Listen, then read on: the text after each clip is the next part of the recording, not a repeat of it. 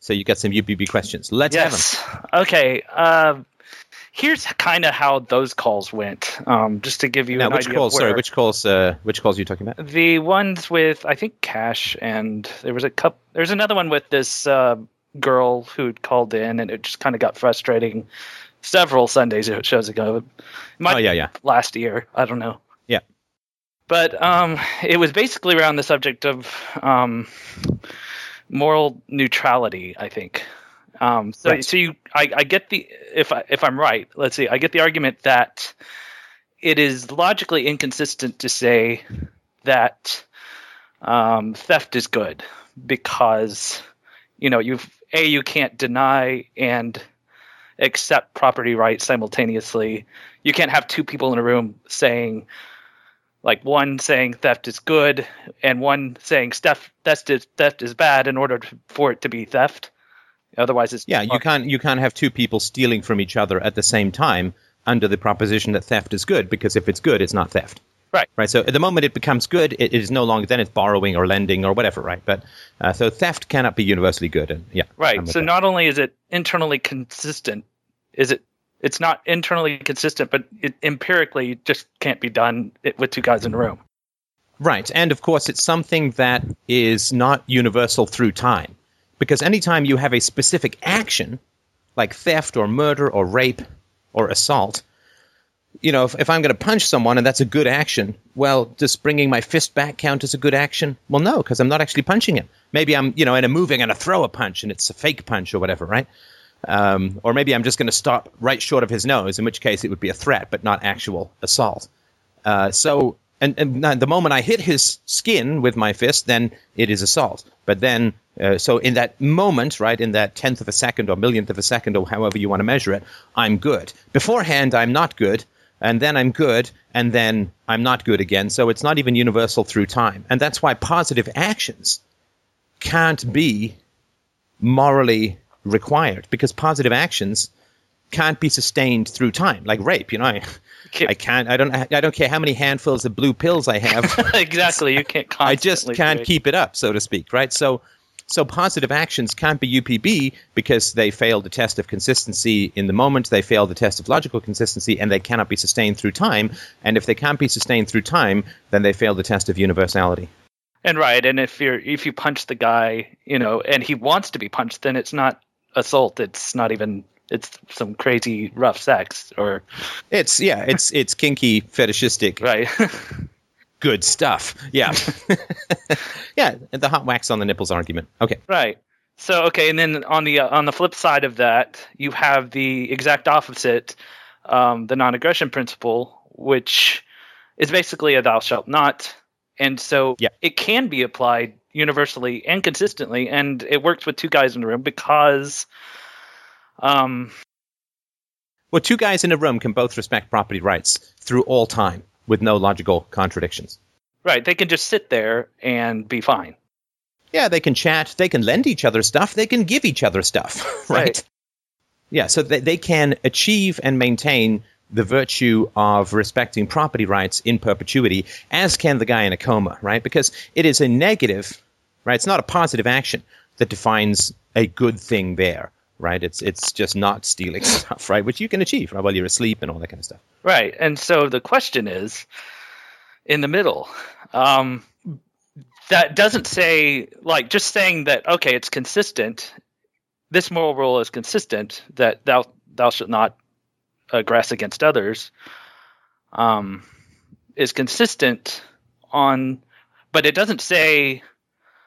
I don't know that it completely validates that it's good, because then there's this area in the middle where I think, if I'm right, if you say that the non-aggression principle is neither moral or immoral, or rape is neither moral or immoral, or theft is neither moral or immoral, that's something that UPB can't test, because it's not, like, that isn't a moral theory. No, but you wouldn't go with moral. Right, because moral is begging the question. We're trying to establish what is moral, so you can't say it's moral or not moral. What you can say is theft is universally preferable behavior, or theft is not universally preferable behavior. But you can't, you can make the case for morality, for sure, but you can't You can't make the case at this point. Like we can't. That's why I say, murder is not UPB, not murder is evil.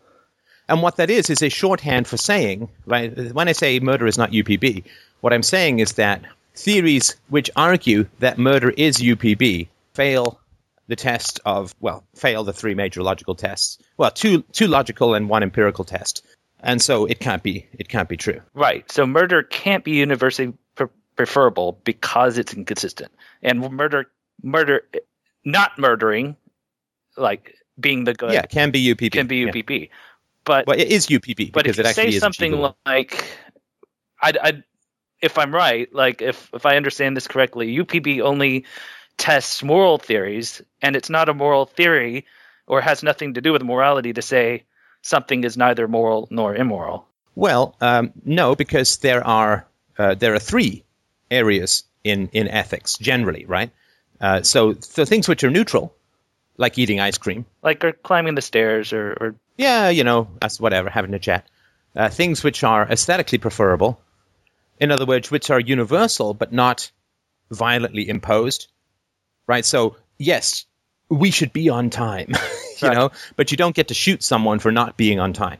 Right. Or in the case of climbing the stairs, if there's no elevator and you want to get to the third floor and you don't want to break any windows, then it's universally preferable to climb the stairs.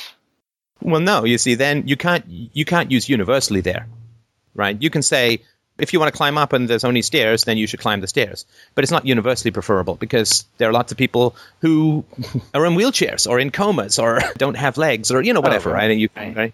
So and of course, there's lots of people who don't want to climb the stairs, who don't want to get to that third floor of that building, probably a vast majority of people, right? So that doesn't fall under UPB. That's just PB. It's preferable behavior, if you want to. Right. But UPB doesn't just test moral theories, right? UPB is a big umbrella term, right? So if you want to say something true about the physical world, you have to use the scientific method, right? Right. Right, so it's not just moral theories. So then how do you arrive at the non-aggression principle is good? Like rape, how do you arrive at rape is bad? Like, how do you go all the way from rape is definitely not good because it's inconsistent. So we know it's not good. So, but you don't. You again. This is the. I just did this speech, so hopefully it's kind of fresh in my mind. No problem at all. This is important stuff. I mean, UPB is horribly simple. In that it is very simple, but it's really horrible because we've got so much nonsense clamoring in our brains about ethics, right? Right. So, rape is bad, or rape is evil, is something that immediately evokes it's illegal, it's immoral, God will send you to hell. Like, it evokes all of these basically punishments and judgments and so on. And UPB cannot judge an action. Oh, as good or evil. Yeah, any more than, a rock falls. Is that a scientific theory? Well, no, it's just an observation. Right. So you can judge all objects fall to Earth at 9.8 meters per second, right? You can judge that because that's universal statements, universal claim. In fact, that's a subset of a larger claim of gravity where you calculate the 9.8 meters per second based upon the mass of the Earth. And I don't know if that counts. It probably doesn't count atmospheric friction or whatever. But that's the subset of a larger set of gravitational calculations and so on. Inverse square law, I'm sure, is in there somewhere. But so UPB can only judge theories which claim to be universal. Because you're testing. Is it U? Is it P? Do you have a U? Do you have a P? Do you have a B? Now, if you claim to have a U, a P, and a B, then you got to actually have a U, a P, and a B. But what if the claim is not universal? Then it really has nothing to say about it. Like if it says theft is sometimes good and sometimes bad, and they're not making a universal statement like that. Well, then they have to justify the demarcation, right? Right. Right, so if you're going to claim that something is not universal, then you have to show how it's not universal. Right, so, to take an example, if I say red-headed guys can steal, well, then I have to show why red-headed guys have a different nature in fact, quite an opposite nature than non-redheaded guys. Right? So in biology, right, to take an example, right? So if I've got, and I say this because my daughter is currently completely obsessed with frogs and toys, right? Really? So if you've got 20 frogs lined up and they're all green and one of them has red eyes, and then you say, these are all frogs except for the red-eyed one, which is a mammal. You say, well, is the red-eyed one cold-blooded? Well, yeah. Does it give birth to eggs or live young? Eggs. I don't know what the hell else makes an amphibian versus a mammal. I'm not a biologist. But you'd have to, okay, but if you say, well, the red eyes make it a mammal, you'd have to show how either being a mammal means having red eyes, or how red eyes means being a mammal, or you have to drop that arbitrary distinction and say, well, the fact that this is a red-eyed tree frog rather than a common garden green frog or whatever, you'd have to show in biology, if you were to make the proposal, I want to reclassify red-eyed frogs as mammals, what would the biologists say? Yeah, that doesn't work. They don't have mammary glands and all that stuff. Yeah, they don't suckle their young, they don't, whatever Right. else goes into being a mammal, right? Right. They don't run for office. They don't, well, some reptiles do, but I don't think amphibians. But so you would and basically people would just say you don't understand classifications. Like you Right. don't. If you think that red turns something from a reptile, from an amphibian into a mammal, you don't understand. You don't understand biological classifications because it is not a relevant characteristic. It's not what Aristotle would call essential characteristic, right? Right. And this sort of stemmed out of also the guy's criticism, somewhat insulting criticism that appeared on Mises. His rebuttal to your rebuttal one of the questions just sort of stopped me again because like I loved your responses because they really clarified a lot.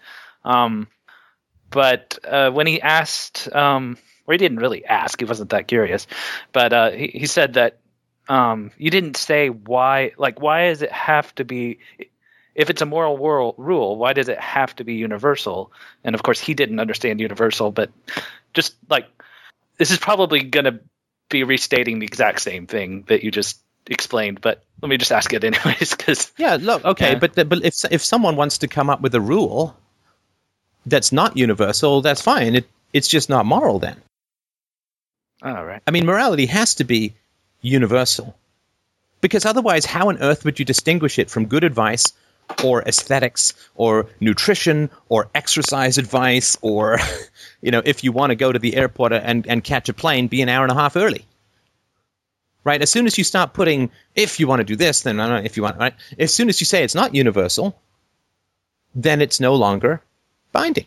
Like if you're going to say mammal, then you've got a universal category. If you want to say mammals under 2 feet tall or whatever, right? Then Right. you've set up another category. It's still a subcategory of mammal. And so this is why in the book I've got neutral, aesthetically preferable, and UPB.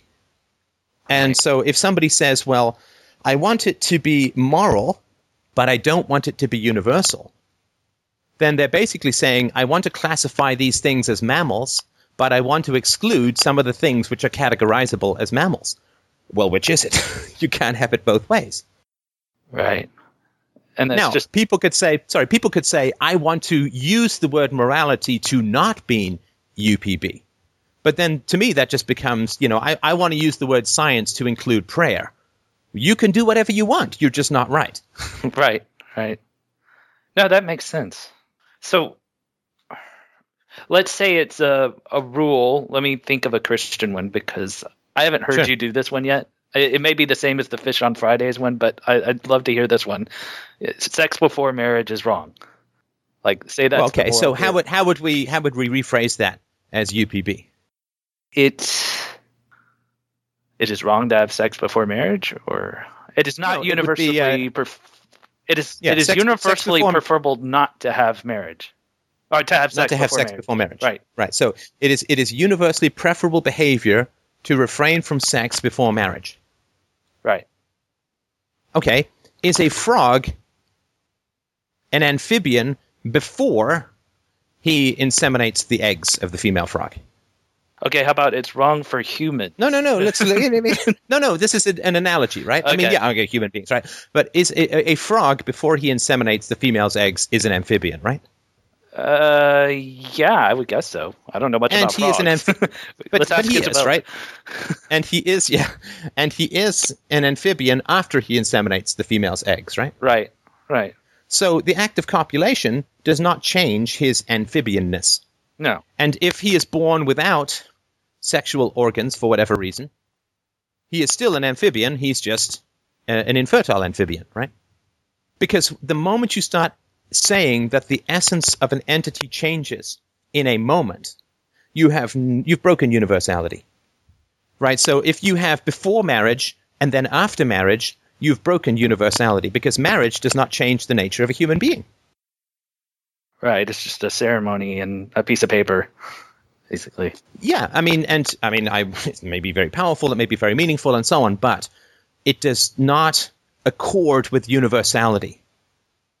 Unless there is a physical, objective, measurable change in the organism, right? So again, to return to tadpoles and frogs, right? A frog has three phrases, right? It's got the egg, it's got the tadpole, and it's got the froggy thing, right?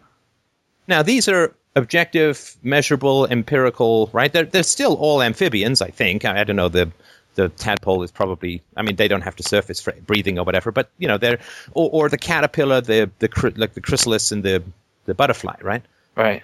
So if there are objective, measurable changes, empirical changes in the nature of the organism, then you can give them different categories for sure. Like if somebody has a frontal lobotomy and their IQ is cut from 100 to 40, well, here you have an objective, measurable change. If somebody has a brain tumor which causes them to act in some aggressive manner, then we understand that there's an objective, like we can move them from one category to another. They're still a human being, but they're a human being with diminished moral capacity. I think we all understand that, right? But marriage changes nothing. Yeah, but marriage doesn't change. That's like entering into a contract does not change the moral nature of a human being.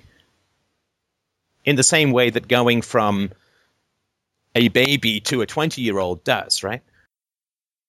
What about breaking contracts?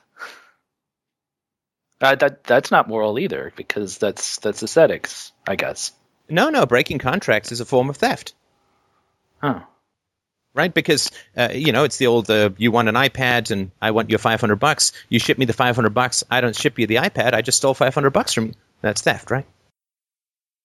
I'm pretty sure that's completely different than your... Wait. Somehow I think I'm conflating two things.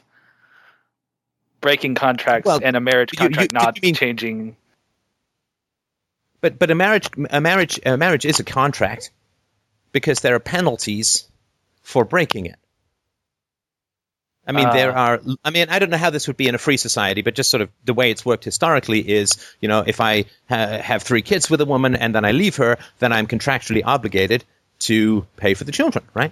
Like a cell phone contract. You got and the vows that you make are contract. We will be together in sickness and health, and rich and poor, till death us do part. And this is a contract, and verbal contracts are usually as enforceable in law as written contracts. But this is a verbal contract, and there are specific penalties for breaking that contract. But it still doesn't change the nature. Right, and that's why I think in good philosophy you can say there are no unchosen positive obligations. Right, if you choose to enter into a cell phone contract to get married, then you have assumed a responsibility. Right, and that's by your choice and contract and blah blah blah blah blah. And then but you can't have someone you can't have someone buy a cell phone contract for you if you don't want it, right? Right, but you can choose to adopt a kid and have a kid and keep him and not adopt him out. And yeah, look, I don't have to feed every stray cat in the neighborhood, but if I bring a cat into my house, well, I become the only source of food. So if I don't, then if I enclose the cat, or if I, then like if I lock a guy in my basement against his will, that's kidnapping. If I then starve him, that's murder. Right, or if you break the contract the implicit contract of keeping a child or keeping a dog, then that would be more, unless you give the child or the dog up to someone who can take care of them. Yeah, of course you can Right. transfer. I mean, again, I don't Right. know about property rights over children. It's a complicated wouldn't be topic, but breaking. it's just in pets, right? You can, when I was a kid, I had a bird. As a teenager, I had a budgie who was great. And then when I had to go and work up north, I gave the budgie to a friend who, she then took care of the budgie from then on. But I mean, of course, if I just moved out and left the budgie in my storage locker, well, that would be a pretty heinous thing, right? Because the budgie would starve, and I would be fully responsible for that. So, All right. Let me read my notes and make sure. no, there's one that we kind of skimmed over that we should get back to, which I think is sort of at the heart of the issue, which is, what if we say that rape is morally neutral? Okay. Okay? Now, something that is morally neutral is an act that is not imposed upon someone else. Right? So the reason why we have ethics is the imposability of ethics. Right? So if you run at me with a chainsaw, I can shoot you in the knee, and no rational system of law or justice will hold me liable. Right. Right? So self-defense is something we can impose on other people, violently if need be. Right. Right? If somebody comes to steal my car, like let's say somebody tries to grab my car handle and I drive away and drive over his foot, no reasonable system of law is going to hold me accountable for the damage to his foot, right? So I can use violence and harm another human being in the protection of my property. Right? So self-defense, the protection of my property, and so on, these can all be violently imposed. And I think we all kind of understand that that's okay, right? It's not ideal. Obviously, we'd rather not have the situation. But if it does, then that's okay, right? Yeah. Yeah, I can accept Okay. that. So rape being morally neutral. Well, if we say that rape is morally neutral, then it cannot be imposed upon other people. But rape, by its very definition, is violently imposing something on someone else, i.e. your penis. No, this may sound like a silly question, but if rape is morally neutral, why can something morally neutral not be imposed? As I say this, it sounds kind of like a ridiculous question, but why can't? No, it's a great question. Yeah. It's a great question. Let's work on it. Okay, so something that's morally neutral is I'm eating ice cream. Morally neutral, assuming I didn't steal it and whatever, I didn't make it from the flesh of my enemies or something, right? So it's morally neutral. Right. What would it mean to say I can impose my will on everyone, and that is a universally preferable behavior? We can all impose our will on everyone else. Then that's not morally neutral then. Right, and it's also not practically possible. And it's also not logically possible, because if everyone can impose their will on everyone else, everyone's will cancels each other out. Yeah, like the Because taxation thing. I can tax you. Yeah, yes. You tax me $10,000, I tax you $20,000, right? I mean, it's silly, right? It's not universal. Right. It's not possible. So it's even universally inconsistent. I mean, it's logically inconsistent to say that rape is morally neutral because you're imposing rape on other people. You're imposing your will on other human beings, and imposing your will violently on other human beings it fails UPB. Right. So if ethics is UPB and violently imposing your will is not UPB, and moral neutrality is not violently imposing your will, and rape is violently imposing your will, then rape cannot be morally neutral. Because then we're saying it has nothing to do with universally preferable behavior to violently impose your will on someone else. Right. But then we have to create an artificial distinction between the person who's violently imposing his will and his victim. Because you have to say, for the rapist can violently impose his will, and that's fine, but the woman he's raping cannot violently impose her will. Right. Right. Okay. Now I see where the problem is. Because she does not want to be raped. She does not want to be raped. Right. She can't impose her will. So he wins, and why does he win? unless this is some sort of Mad Max Thunderdome. Crazy. No, but see, even then, if you say, like, the sort of amoral resource maximization argument is, it is fine, it is UPB for the strong to dominate the weak. If you're bigger and stronger, you get what you want, you take what you want, and that's ethics to me, that's virtue to me, right? Okay. Well, obviously it sounds a little silly, but that doesn't work from a UPB standpoint, because again, you're saying that the strong are somehow fundamentally different in terms of their character, their nature, their humanity from the weak. And that's like saying an old frog is a mammal and a young frog is an amphibian. No, they're frogs all the way through, right? Even the dead frog is an ex-frog, right? If you hadn't nailed him to the log, he'd be pushing up the daisies, right? Still a frog all the way through. So a strong human being and a weak human being are still both human beings. And we cannot reasonably impose arbitrary opposite rules on the strong versus the weak. They're both still human beings. What if somebody says, yeah, it's not morally good or morally bad for the strong to dominate the weak? Because then you're not putting forward a moral rule. But this is the argument, then it's an observation. The strong dominate the weak. Right? Right. The strong dominate the weak. And you're not really saying anything. Well, you may be observing, right? You can Right. certainly make that observation in nature, right? The lions dominate the antelope, Right. right?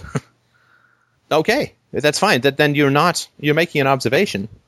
Right. You're not really contributing. But you're not, this is not, the preferable part is no longer there, right? Right. It is universal behavior, you could say, or it's, commonly observed behavior that the strong dominate the weak. And really, what can you do with that? I mean... Well, I would put that to the empirical test, right? Because somebody's making an empirical observation. Right. Then I would say, okay, well, if the strong dominate the weak, then why are all the old people in society benefiting by passing along a national debt and crap education to the young? Wow, that's good. I mean, this is just one of many, many things you could do, right? If the strong dominate the weak, then why do women get up in the middle of the night to breastfeed their children? Who's stronger? Who can do more push-ups, right? I tell you, if you have a baby, the weak dominate the strong intensely and immensely, right? That is true. And so you find these exceptions, and then you can say, well, then you have to keep refining it, and it just becomes not particularly helpful, right? So if somebody's going to make an empirical observation, then you can provide... it seems to me that the weak dominate the strong, and that's why historical ethics were invented. But anyway, there's an old Nietzschean argument, right? But well, if we were to say morality is, and it's a lot like math, because numbers don't exist, morality doesn't exist, but it describes and sort of says things about human behavior. So, well, universals don't exist, but they're not subjective, right? Anymore. The scientific method doesn't exist, but it's not subjective. Numbers don't exist, but they're not subjective. Blah blah blah. Right. So you could say that some people do math badly, and some people don't do math, but that would just be also an observation, sort of like before there was math. Where am I going with this? Well, I sort of make the point in the book that there are instinctual ethics, and they are a good support for rational ethics, right? So if you throw a frisbee, a dog can catch it in his mouth. But that doesn't make the dog a mathematician, a physicist. It doesn't mean he's read Newton's work or anything like that, right? Right. It just means that he can calculate in his head where the ball's going to land and when he needs to jump and so on. So he has an instinctual grasp of scientific laws. But he's not a scientist. Right. And so I think we have an instinctual grasp of UPB. I mean, all we are fundamentally is UPB machines, I would argue. I mean, this is the whole point of developing and using language and all of that is to understand that which is universal, right? Right. That way you don't see a new chair you've never seen before and say, what the fuck is that? I don't know. Is that a spider? Is that an airplane hangar? I have no idea, right? We're always trying to universalize everything. And the innate illogic of universalization with exceptions, it just doesn't make any sense. All these are chairs except for that blue chair. Hey, wait, you just used the word chair again, right? or that giant ball people are using nowadays. Yeah, something like that. So instinctually we get don't assault, don't murder, don't rape, don't steal. And I think we get that for the same reason the dog can catch the ball, right? Right. Because it accords with universality deep within our brains. But, and I sort of make this argument very briefly because I just did an hour on this in Vancouver, but... Oh, sorry about that. Yeah, no, moral rules were basically, I would argue, were invented so that people who weren't in the government and in the priesthood wouldn't steal, cheat, lie, and murder, right? Right. It's to reduce competition for the evil guys. That's why they invent ethics, to convince other people to be productive while they get to be thieves and call it something different, taxation, faith, whatever, right? Right, that makes sense. But this is why when we extend universality to truly have it be universal, right? Right. Then it's very scary for us emotionally, because most people who tried to do that in history got killed. Or my own history, actually. Yeah, I mean, there's a Let's talk it back. Yeah, there's a film, Tree of Life. I don't know if you've. I saw it. Yeah, I mean, okay, so aside from the CGI drug trip in the middle, it was sort of an interesting film, and I was sort of watching it out of the corner of my eye while I was doing something else for a variety of reasons. But if I remember rightly, there's a scene in it where the dad says to the kid, "If you don't have anything interesting to say, just shut up." And then the kid shuts up. And then a minute or two later, his dad's talking, and he says to his dad, "Dad, I'm not interested in what you have to say, so you should shut up." I remember that. And what happens? Bam! The father explodes in rage and assaults the child. Right. Do you remember? Yep, I remember that. See, they were all at the table. Yeah, they're all at the table eating dinner, right? Yeah. So this is an example of the child saying, "Okay, let's universalize this thing which you say is universal." And what happens when you take somebody in authority and universalize that which they've openly told you is universal? And you say, "Oh, okay, well, this includes you then." Bam! Attack, assault, right? Yeah, don't tell that to a cop.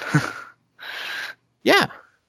And so this, I mean, at an emotional level, because, I mean, a theory has to explain something that is a constantly repeated phenomenon, and there's a lot of stress and tension around UPB.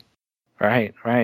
And it's because anybody who tried to extend universality, for the most part in history, got themselves killed or driven out of the tribe or ostracized, all the same thing pretty much in our history. Right. Yeah, and I think what really helped me to get it the most, or just sort of deep down, was to understand how it played out in my history and what would happen when I tried to universalize a rule, or just listening to your parenting podcast and hearing about Isabella, which, that brings up the other question. How Isabella would, what did she say to you? You were in the car. She says, Christina says, I don't. Oh, it's because Mama likes it kind of thing? Yeah, because, wait, what did it have to do with? No, I can't quite remember it exactly. But. Say no. Say no. No. When she said. Sorry, say it again. But you always say no, Isabella. And then she says, but you like to say yes, I think she said, right? Yeah, I was saying, how would you feel if Mama said no all the time? And she said, but Mama likes to say yes. Brilliant. I had trouble unraveling that. I was waiting for you to unravel that, and you never did. Oh, sorry. So, Isabella was saying no a lot, which is, the right phase of development or whatever. So she says no a lot, and I was saying, well, how would you feel if, you wanted to do this morning, and Mama said yes. You wanted to do this morning, Daddy said yes. How would you feel if Mama said no to you all the time? And she said, but Mama likes to say yes. Now, I was putting forward the proposition that it feels good when other people say yes to you, right? Right. And she was putting forward the proposition that so this was a universal that I was trying to establish. Right. And she was saying, Mama says yes because it feels good to her, and I say no because it feels good to me. Therefore, both of our happiness needs are being achieved. If it is the happiness goal, that you are talking about, Daddy, then Mama and I are both achieving our happiness goals. When she says yes, she likes it, and when I say no, it makes me happy.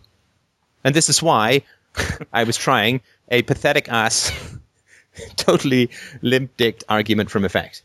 But they never work, right? Right. I can't say to Isabella, don't lie because it makes me sad, right? Right. You have to say don't lie. Because she'll say, it makes me happy. So, this is not a principle. This is right? It's there was a debate, the do unto others as you would have them do unto you. Right. Arguments. And, Walter Block was saying, well, if I'm a masochist, I want you to punch me. And, of course, if I'm the strongest guy in the village, then I want a strength contest to determine who gets to rule or whatever, right? And I would be happy to have that universalized, but it's still all too subjective for words, right? Right. So, yeah, and she's constantly working on this question of universalization. And so she's incredibly perceptive, right? I mean, it's the old, like, so the other day I was singing something and she said, I don't like your singing, Daddy. And I thought that was a little rude,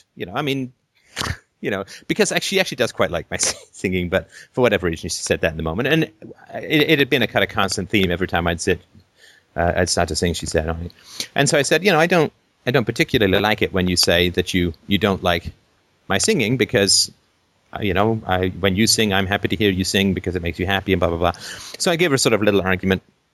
And she was carrying a little toy snake, and there was this long pause. I started to sing again. She said, Daddy, my toy snake doesn't like your singing. It was brilliant. My snake, cute. if you want, and because then it invites me to have a debate with her snake, right? Which I did. But anyway, but this is the kind of, okay, so I'm not allowed to say this, but what if my snake says it? Is that okay? Is it specific to me or universal? Does it apply to a snake? Brilliant. I mean, this is the best education in philosophy is to have peaceful parenting with your kids. I wish I had that as a kid. Oh yeah, no, I mean, and it really works. In the same way that the extraction of promises really works. I mean, she is only once did she ever break a promise to me.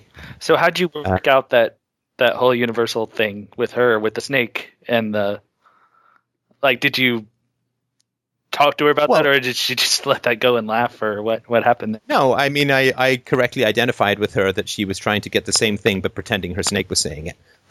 Right. I said, come on. So, your snake, isn't this just you? And of course, yeah, okay. Right. I said, nice try. Nice try. Right. But see, that's not a moral issue, right? No. I mean, this is mildly aesthetically preferable, but I certainly don't want to, you have to like my singing. I mean, obviously she doesn't. But, I think it's nice to have a general rule of civility that if someone is not blasting Mozart in your ear at full volume, that it's okay for us to have a little fun singing once in a while, and to squelch that down is not really fun for everyone, right? Because it's the universal principle, right? So if she can tell me to stop singing, even though it's making me happy because to her it's mildly not pleasant, then this is a universal, right? This is the Kantian thing, right? So then I get that same, right? You get to say, oh, I don't. Yeah, so then I said, okay, so look, if I don't, so what's the rule here, right? This is the question you ask, I think, of 3-year-olds, right? What's the rule? And that's sort of conversation that we had. Okay, so is the rule, right? What's the rule? Is the rule that if anyone in the family is doing something that the other people find mildly annoying, they can just tell them to stop it and the other person has to stop? And she considered that, right? She didn't really like that rule, right? That can go really far if you want it. It can, yeah. But I mean, this is how you work out civilized living arrangements, I think, and it works really well. So what did she say? Like what? Well, it's tough, right? And this is a delicate conversation because I don't want to reveal to her the number of times I do things with her that I don't particularly like, just because it makes her happy. Because I don't want her to feel like I'm dragging some cross along the desert of parenthood, that she's imposing, or that she's a burden, or anything like that. Right. Even though there are times, of course, I think with everyone, but particularly with with a pet. Do I want to necessarily go to the park and look for frogs again? Well, no, that wouldn't be on my list of things to do if I wasn't a parent, right? But in a way, for you, it's a chosen burden, but for her, it's kind of unchosen. Well, yes, but we can't. I mean, that's not particularly something we can talk about in terms of ethics because that's not really under our control, right? Whether the fact that it's an unchosen relationship for her is not something that philosophy can solve because it's biology. It's like philosophy can't solve aging either, right? but what you can say, of course, is, well, do you remember when you wanted to do X? And I initially said no, and then you really wanted to do X, and I said yes. How did that make you feel? It made me feel good. I was very happy to do it. And I said, as it turned out, I was actually quite happy to do it as well, and I had fun as well. And so, I'm slowly introducing the concept of trust, of trust. Like trust me when I say we're going to go to this new place, and she's like, no, I don't want to. I want to go to this old place that we've been before. I said, trust me, this is going to be fun. And then constantly reminding her that when we do go and it's fun, that she remembers, that I reinforce that. Right, and she's still grasping time, so it's...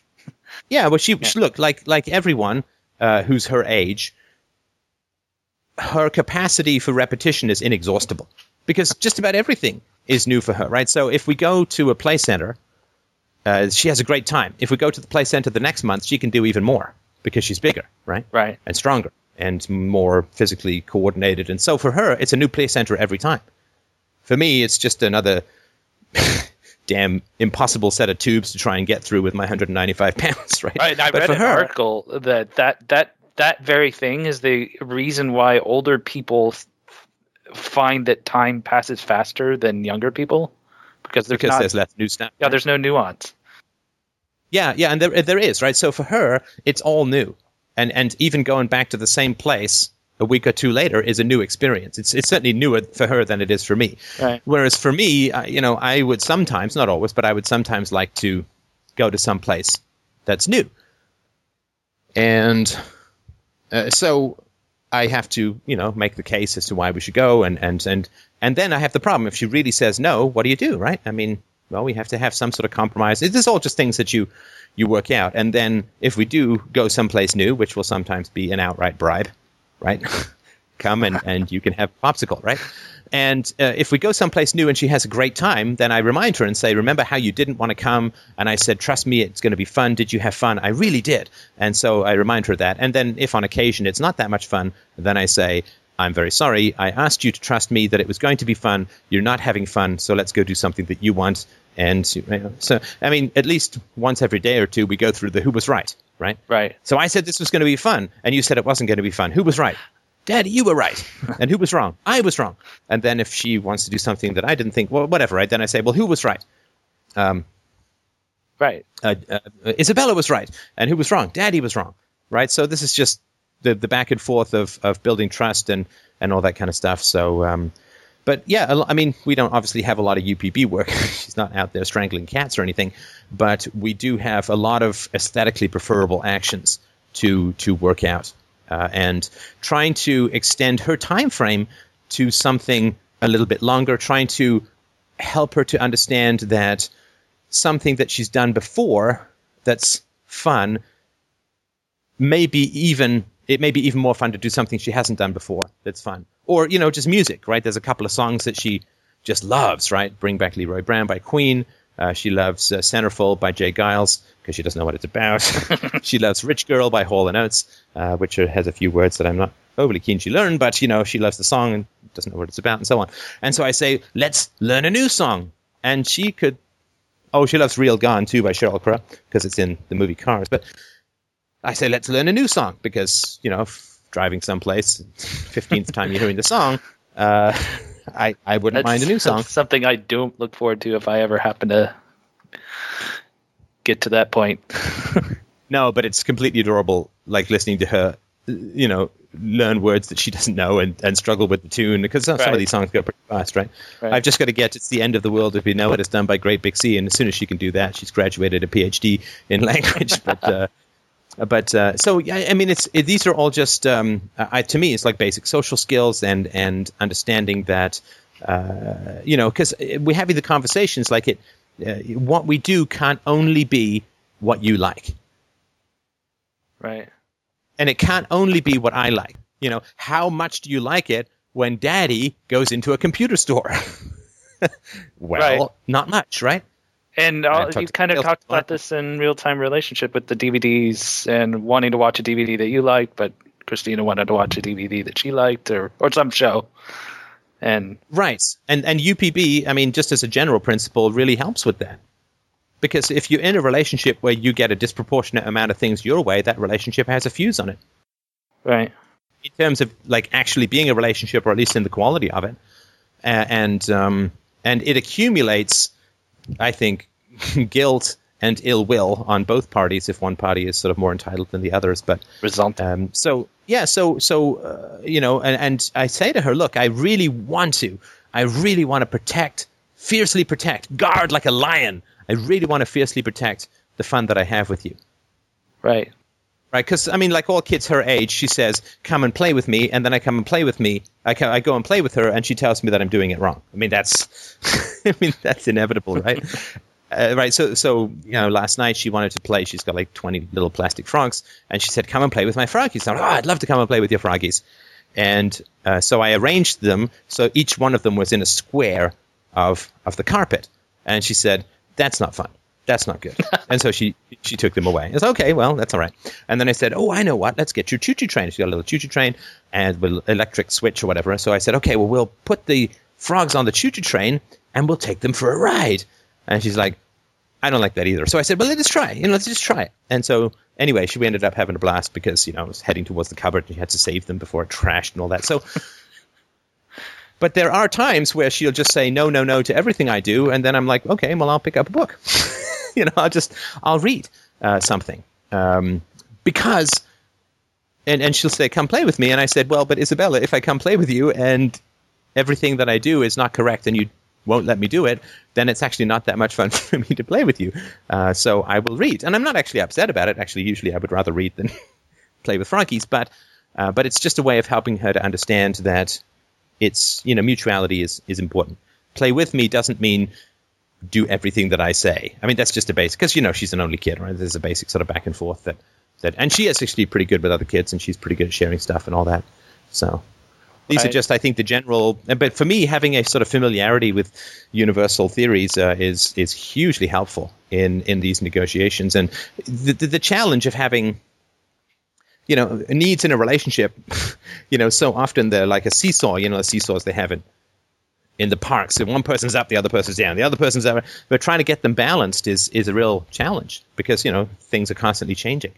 Yeah, it happens even in just my friendships. Like one of my friends wants to go to this German bar all the time, or this where they have German food. I hate German food, but I go because he likes it, and Yeah, no, I mean, German food is well, Germany is not known for its high cuisine, and it's not good for me.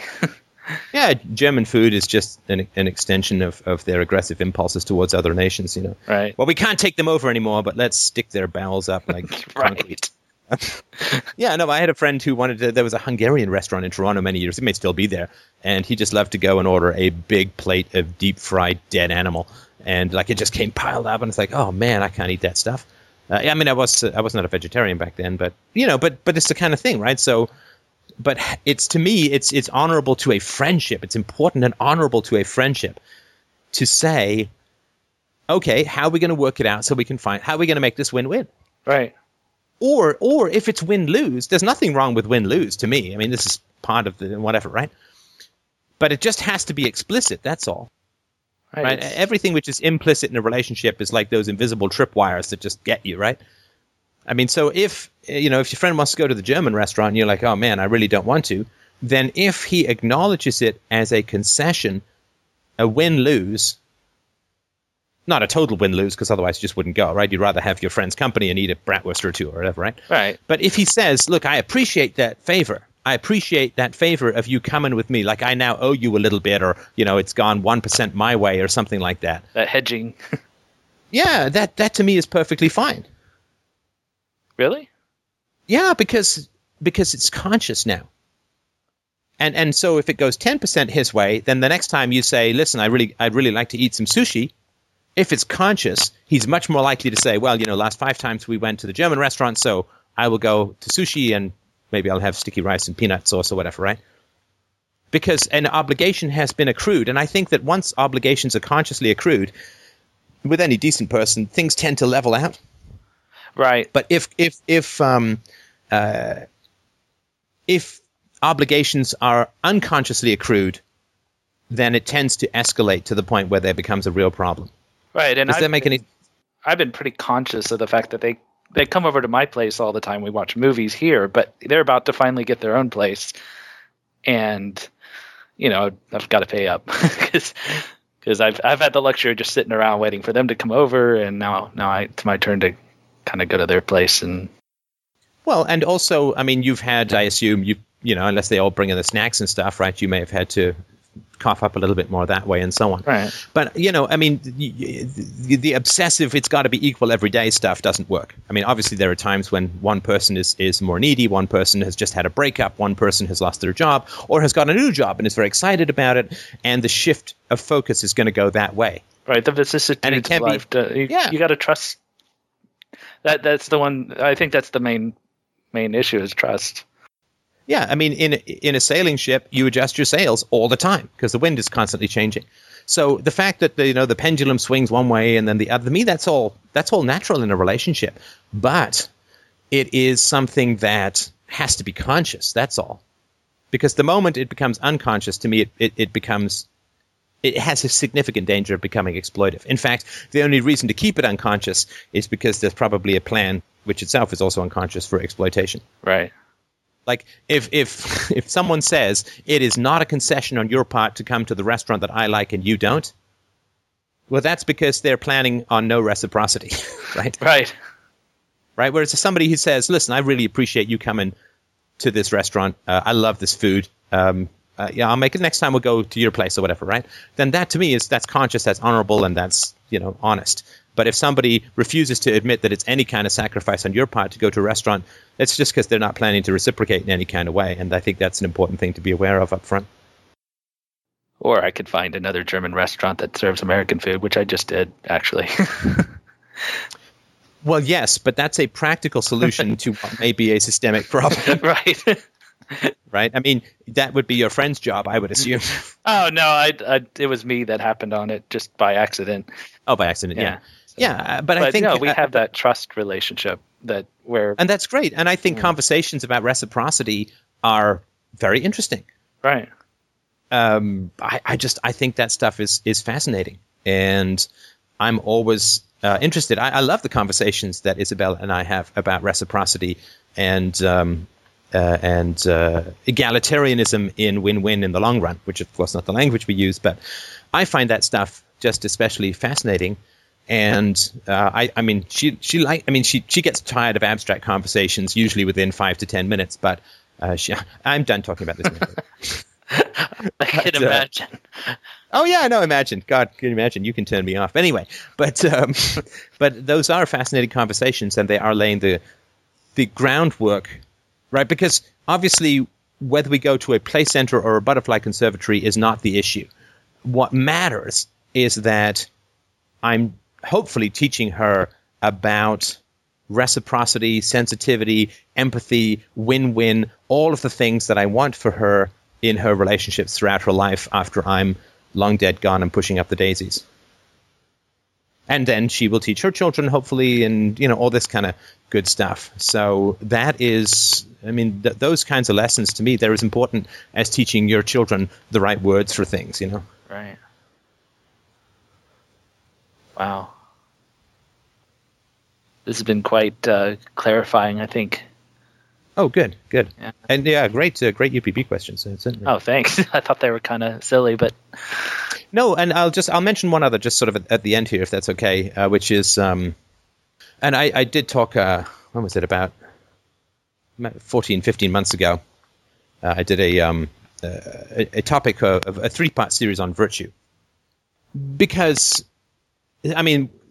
what's missing, I've been rereading the UPB book, and it certainly does need some tweaks. But, one of the things that's missing is it's hard to say that simply refraining from evil is the same as virtue. It's necessary but not sufficient kind of thing. And right, that's so, not courage or like positive. Well, yeah, no, virtues.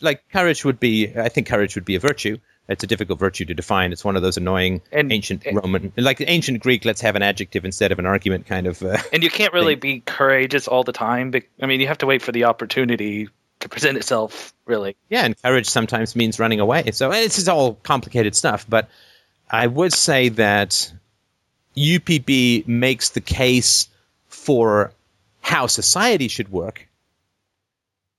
Right. In other words, non-aggression principle, and it's, the corollary respect for property rights that's implicit in that. That's how I want society to work. But you wouldn't really have a good marriage vow called, okay, here's how it's going to go down. I will not rape you. I will not murder you. I will not steal from you. And I will not assault you. Love, baby. Right. That's right? not enough That's to love somebody. It's not enough to love somebody because the vast majority of people in the world have done none of those things to me. Right. And so, but I do not love them. I do not hate them. I simply would have no particular opinion till I met them, perhaps a little more personally. But so UPB is because, look, it's about theories of ethics. And theories of ethics are obviously very good for relationships. But I hope that people don't have a lot of people in their lives who want to kill them or rape them or whatever, right? I mean, this is not... So it doesn't do a lot to... I mean, that's what RTR is more about, right? It's how to foster honesty and openness and all of that and reciprocity in relationships. But UPB is really about how society should work and doesn't have a whole lot about the personal virtues that would engender not a sort of live and let live thing, but an active love, respect, and positivity thing. Again, that's more RTR and then this series that I did on virtue. But it's important to say the UPB is simply a critique of the most commonly accepted moral theories of taxation and fiat currency monopolies, and that's none of those things pass UPB in any way, shape, or form. But it doesn't say a lot about the positive virtues, and I mean I'm fine with that because it's but ethics of course means a lot of things, right? So for the Greeks, virtue meant living the good life and courage and honor and integrity and all these kinds of things, and UPB doesn't have much to say about that because for me we just got a whole lot of rubble to clear away before we can start building a house. Yeah, and it'll take 3 generations to just get UPB even remotely enacted in any broad way along society. So let's wait for all the positive jet-propelled virtues until we've got at least some of the evil doctrines out of the way, which is going to take a long time. Well, it's like basic arithmetic is to algebra or... Yeah, you start with the small, and we'll have nothing but a life and a half's work dealing with the big problems, right? I mean, I would be happy if people acted in a virtuous way, but let's at least stop having every U.S. child born $500,000 in debt. Let's at least start with that. Right. And let's start not having wars. And let's at least start having more competition among currency. And let's blah, blah. I mean, these things will all take generations. And so I think the positive virtues is less important because we've got so much work to do. Just to, it's like a doctor's in a time of mass plague. Let's just stop the plague from spreading and start to contain it rather than, how should we exercise and eat to be optimally healthy and win a gold medal? Let's, stop the bodies piling up in the street. That to me would be a great step forward. Yeah, and I think you cover all that other stuff in RTR. So what's the point in meshing the two together? I mean, unless you right, but I do think it's valid to say if it is evil to steal, it is not the same as being virtuous to not steal. If that makes sense. Right. I mean, it's not. It's not. I mean, it depends what. I mean, and these are all tricky definitions, right? What is the opposite of evil? Well, I would be content with the vast majority of people in society just not stealing from me. Right. That's all I want from them. Don't steal. Don't rape. Don't assault. Don't whatever. Bear false witness. Whatever. I would be very happy if the world simply accepted that. But that to me would be an unbelievable leap forward in human society and philosophy and all of that. And that would create the conditions necessary for a great flowering of human virtues and so on. But for a relationship, he's not a jerk is not a it's not sufficient. Yeah. He doesn't beat me is not, is not, I don't think there's a lot of hallmark. Thank you for another year of not beating me. I love you. Right? I mean, that's really damning with extremely faint praise. Right. But but I certainly agree that it is not the height of virtue to simply refrain from assaulting people. And so that to me is valid. But I still think that let's just keep. What I want for people to do, right? I just want people to focus on the four main ones that are completely validated by UPB, like the rape, theft, murder, assault ones. I mean, we got our work cut out for us just getting that stuff across and say, well, how does this apply to IP and abortion? It's like, no. let's get this stuff across to begin with, and then we'll our children's children will have lots of fun times talking about the other stuff. But let's get these basics across, and that's more than enough for us to do. Right.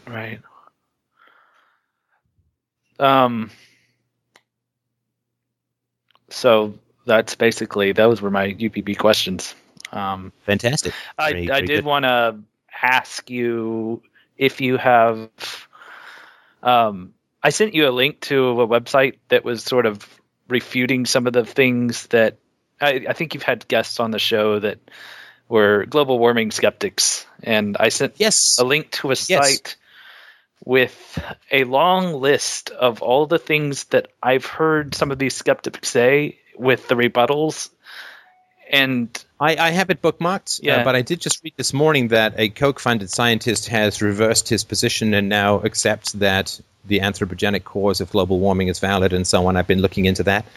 And I want to get a pro-global warming guy on the show. Right. Because I don't want to just provide a one-sided perspective. Right. And because there is this fear. I don't particularly have it, but I know it's fairly common, perhaps among others, that if anthropogenic global warming is true, then government expansion is inevitable. Oh no, I'm totally against of course that. The two. I mean, well, no, but the two are definitely linked, right? I mean, if because the vast majority of people are, there's a big global problem, let's give the government emergency global powers and all that.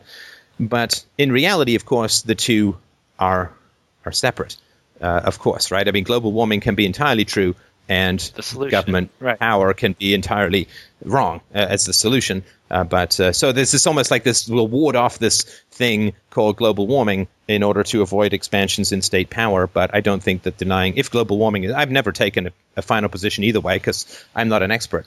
I certainly have had more. I think the Bjorn Lomborg, the skeptical environmentalist, he was on when I was doing some stuff for Casey Research. Yeah, he was on, and he's down with global warming. He's down with the anthropogenic cause of it. And I'm like, hey, great. And he has, I think, some very good solutions. His book's called Cool It. Very good solutions that would be very cheap, which will have no chance of being adopted because government they're not government solutions. Yeah, it's not big, expensive government solutions. That's the problem, is that if and I've pretty much accepted that global warming is anthropogenic for now until I see some rebuttals to these rebuttals. I'm just kind of because the rebuttals are just they're over my head, and I have no expertise to rebut them. But my fear is that, well, okay, they're right, so here we go. People are going to call for more government. And I told I actually had a conversation with the guy on this website, and he was all excited about the fact that I changed my mind about global warming. Oh, because now you support carbon credits. No. And I told him, no, I don't support the solutions, but I accept that this is what's going on. You've made some very good arguments, and I can't refute them. So yeah, and we certainly don't want to be Christians with evolution, or some I don't Christians want to be with those evolution guys either. No, you don't want to be. You don't want to be the denial of science guy. Absolutely not, for sure.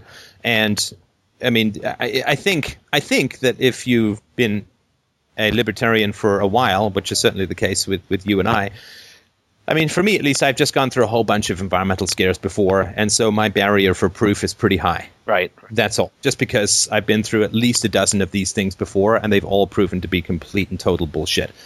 And so, my skepticism is high, but I mean, I obviously don't have the competence. I'm not going to get a PhD in atmospheric engineering and go through all the source data for the next 10 years. I'm not going to do that. So, but yeah, I would like to get somebody on to refute. So I'll have a look at that bookmark you sent me. Yeah, actually, maybe he might be a good guy. I gather that he's religious, but I don't think that's relevant. So, but I'd rather have somebody who wasn't, but that's not particularly essential. Because I don't know the degree to which the brain can be entirely compartmentalized that way.